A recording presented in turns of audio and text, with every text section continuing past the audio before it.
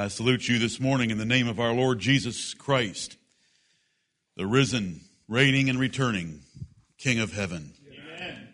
I thank God through Jesus Christ, my Lord, that we have been saved from all the tomfoolery and pagan shenanigans that are going on this day in the name of Jesus Christ. Right. What a joke. But it's not a joke. It's very serious.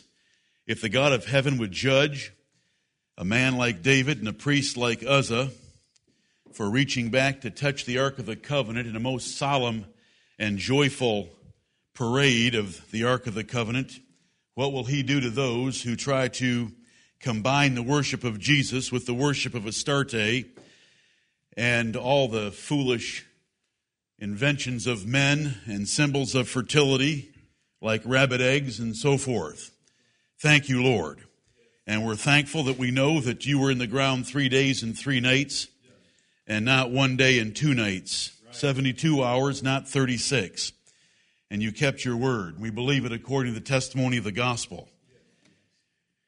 The sunrise services they're having are called an extreme abomination in Ezekiel chapter 8 as they put their backs to the house of God and face the east. And the rising sun, we are blessed to know the truth. And I hope that we want to earnestly contend for it and that we hate the errors that men have brought in to the worship of Jesus Christ. It's quite incredible what they've done in the name of Christianity, adopting such pagan, dark, idolatrous, foolish, sexual, worldly, carnal symbols and practices in religion. And so we stand here today, a small assembly, depending on our King James Bibles and the truth that's contained in them to worship Him. Please turn in your Bibles with me to 2 Corinthians chapter 4. 2 Corinthians chapter 4. We do thank Thee, Lord of heaven and earth, for having opened our eyes to see the truth, for having shined in our hearts the knowledge of the true Lord Jesus Christ, for having saved us from another Jesus, another gospel, and another spirit. Without your enabling and enlightening power by the Holy Spirit, we would be as blind as any. Right. 2 Corinthians chapter 4, I'll read the first 7 verses that tell us the difference between those that believe the gospel and those that reject it. 2 Corinthians chapter 4. Therefore, seeing we have this ministry, as we have received mercy, we faint not, but have renounced the hidden things of dishonesty, not walking in craftiness, nor handling the word of God deceitfully, but by manifestation of the truth, commending ourselves to every man's conscience in the sight of God. But if our gospel be hid, it is hid to them that are lost, in whom the God of this world hath blinded the minds of them which believe not, lest the light of the glorious gospel of Christ, who is the image of God, should shine unto them. For we preach not ourselves, but Christ Jesus the Lord, and ourselves your servants for Jesus' sake. For God, who commanded the light to shine out of darkness, hath shined in our hearts to give the light of the knowledge of the glory of God in the face of Jesus Christ. But we have this treasure in earthen vessels, that the excellency of the power may be of God and not of us. Amen and amen. The apostle in the first chapter said that God had ordained the foolishness of preaching to save them that believe, and only those that are called would see in the preaching of the gospel the power and wisdom of God. In the second chapter of 2 Corinthians, that was 1 Corinthians chapter 1, in 2 Corinthians chapter 2, he describes the gospel as being a savor either of death unto death or life unto life in the last 3 verses of that chapter. Then in chapter 3, he describes his ministry as being very different from Moses in that it is the ministry of the New Testament. which is so much greater and glorious and lasting and permanent and powerful than the ministry of Moses. And concluding that chapter, he comes into chapter 4, and we have that therefore, in order to understand that he's drawing a conclusion from his New Testament ministry and how he preaches.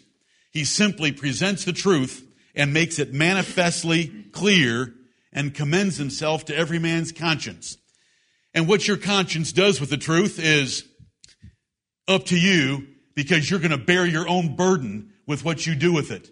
And you will stand before God and his Son Jesus Christ in the great day of judgment and give an account for what the preaching of his Son meant to you and how it changed your life. That long second verse describes practices of false ministers, the thieves and robbers that came before the Lord Jesus Christ that John 10 describes, and then it compares those with him. Notice, Paul said, we have renounced. We don't do this. The hidden things of dishonesty. We don't walk in craftiness nor handle the word of God deceitfully. We don't play games with the Bible. But by manifestation of the truth, that means to make it manifest or to make it plain and clear and obvious to everyone's view, we commend ourselves to every man's conscience in the sight of God. We do it before God with loyalty to him only. And we ask you to remember that you're standing before God when we present the truth. We lay it out on the table and see what you're going to do with it. And what you do with it shows whether you have life in you or not, or whether you are still in the death and bondage of sin and on your way to an eternal hell. It's the truth of God's word. And then he says in the third verse, but if our gospel be hid, though we make it so obvious and we make it manifest, if it's hid to them that are lost. Exactly with what I've been saying. And he tells us why they can't see it. Because the God of this world hath blinded their minds, that the light of the glorious gospel of Christ cannot shine into them. They oppose themselves. They contradict the truth, as 2 Timothy chapter 2 and the last 3 verses would tell us. And the apostle said, but we don't preach ourselves. We just preach Christ Jesus the Lord in that 5th verse, because he knew that the God who had the power to command light to come out of darkness in the 1st chapter of Genesis also has the same power, and it requires the same power to command light to shine into our hearts. Ephesians chapter 1 would tell us that the power of God necessary for a man to believe the gospel is the same power that raised Jesus Christ from the dead 3 days and 3 nights dead. Amen.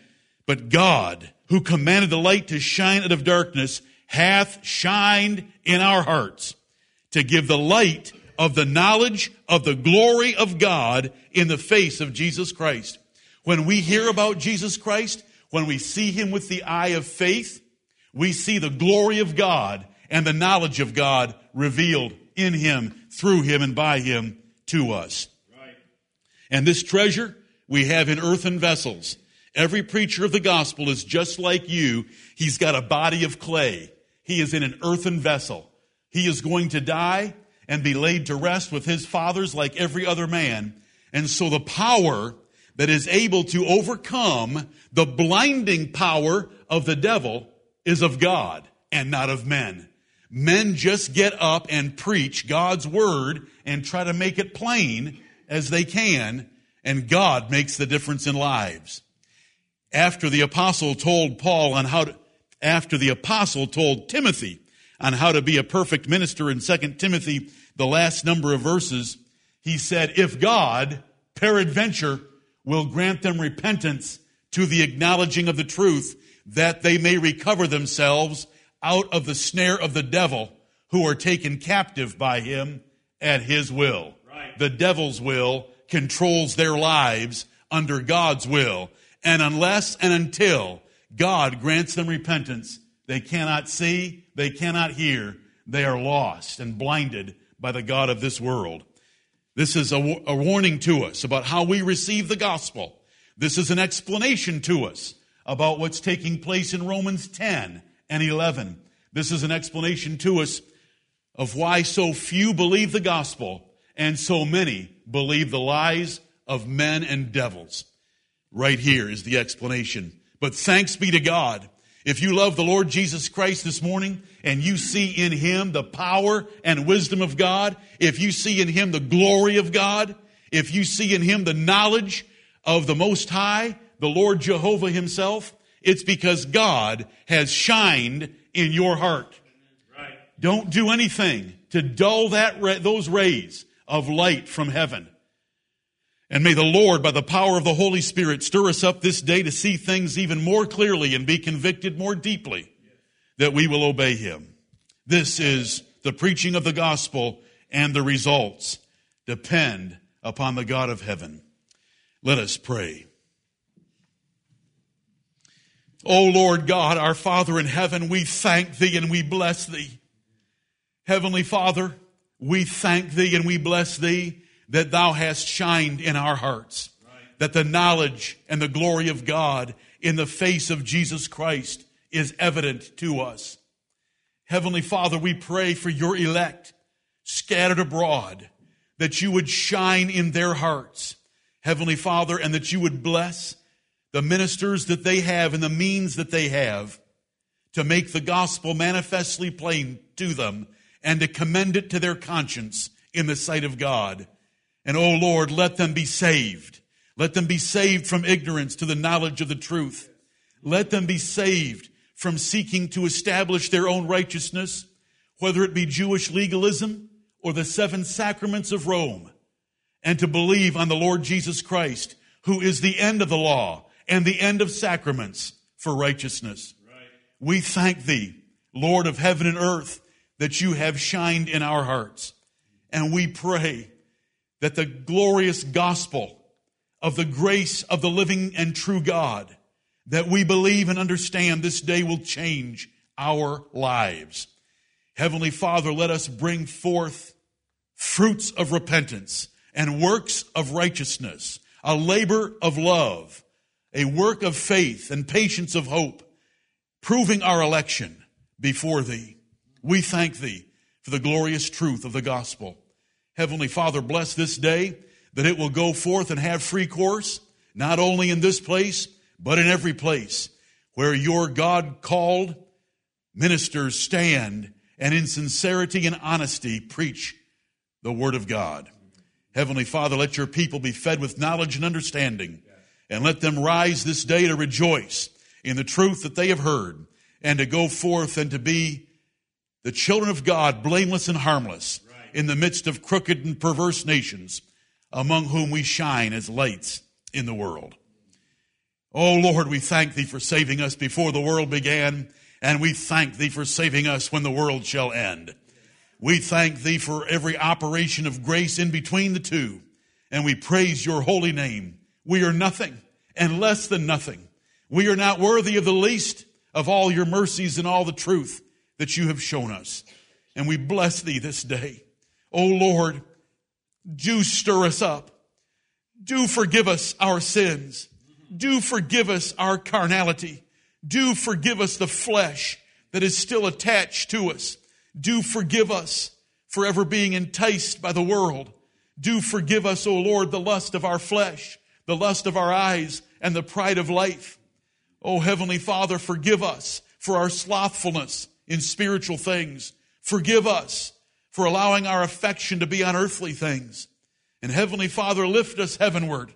Stir us up by the power of the Holy Ghost that moved upon the face of the waters and brought forth dry land in the beginning. Let the power of the Holy Spirit bring forth flaming fire in our hearts and in our minds that would burn as we hear about the Lord Jesus Christ and what he asks us to do while we're in this world. We thank thee for a risen Savior, and we know that he didn't rise on an Easter Sunday morning in any generation.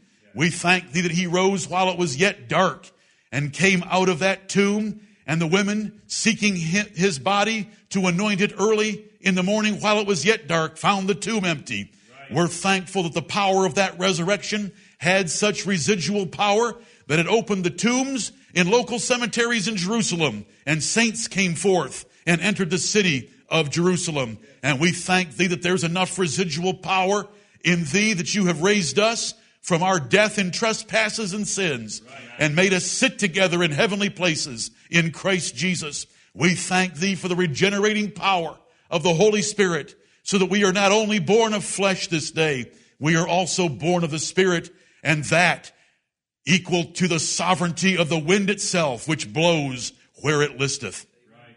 Heavenly Father, O Lord, let us use our regenerated lives to worship Thee acceptably this day, and to go out of this place armed, educated, informed, exhorted, instructed, warned, and rebuked, to live like we should. We thank Thee for every good thing that You in great mercy and faithfulness bestow upon us daily. We're thankful for our nation, and we pray that You will preserve it. We're thankful for Your churches scattered throughout the earth, and we pray that You will preserve them. We're thankful for the ministers that You have raised up, and we pray that You will raise up yet more. Right. Heavenly Father, be with us now. Open our hearts, enlarge them toward Thee, and open our lips that we might praise Thee, and that we might pray, and that we might preach, and that we might converse in a way that brings honor and glory to Him who loved us and gave Himself for us, the Lord Jesus Christ, Your only begotten Son, in whom You are well pleased. We do pray. Amen.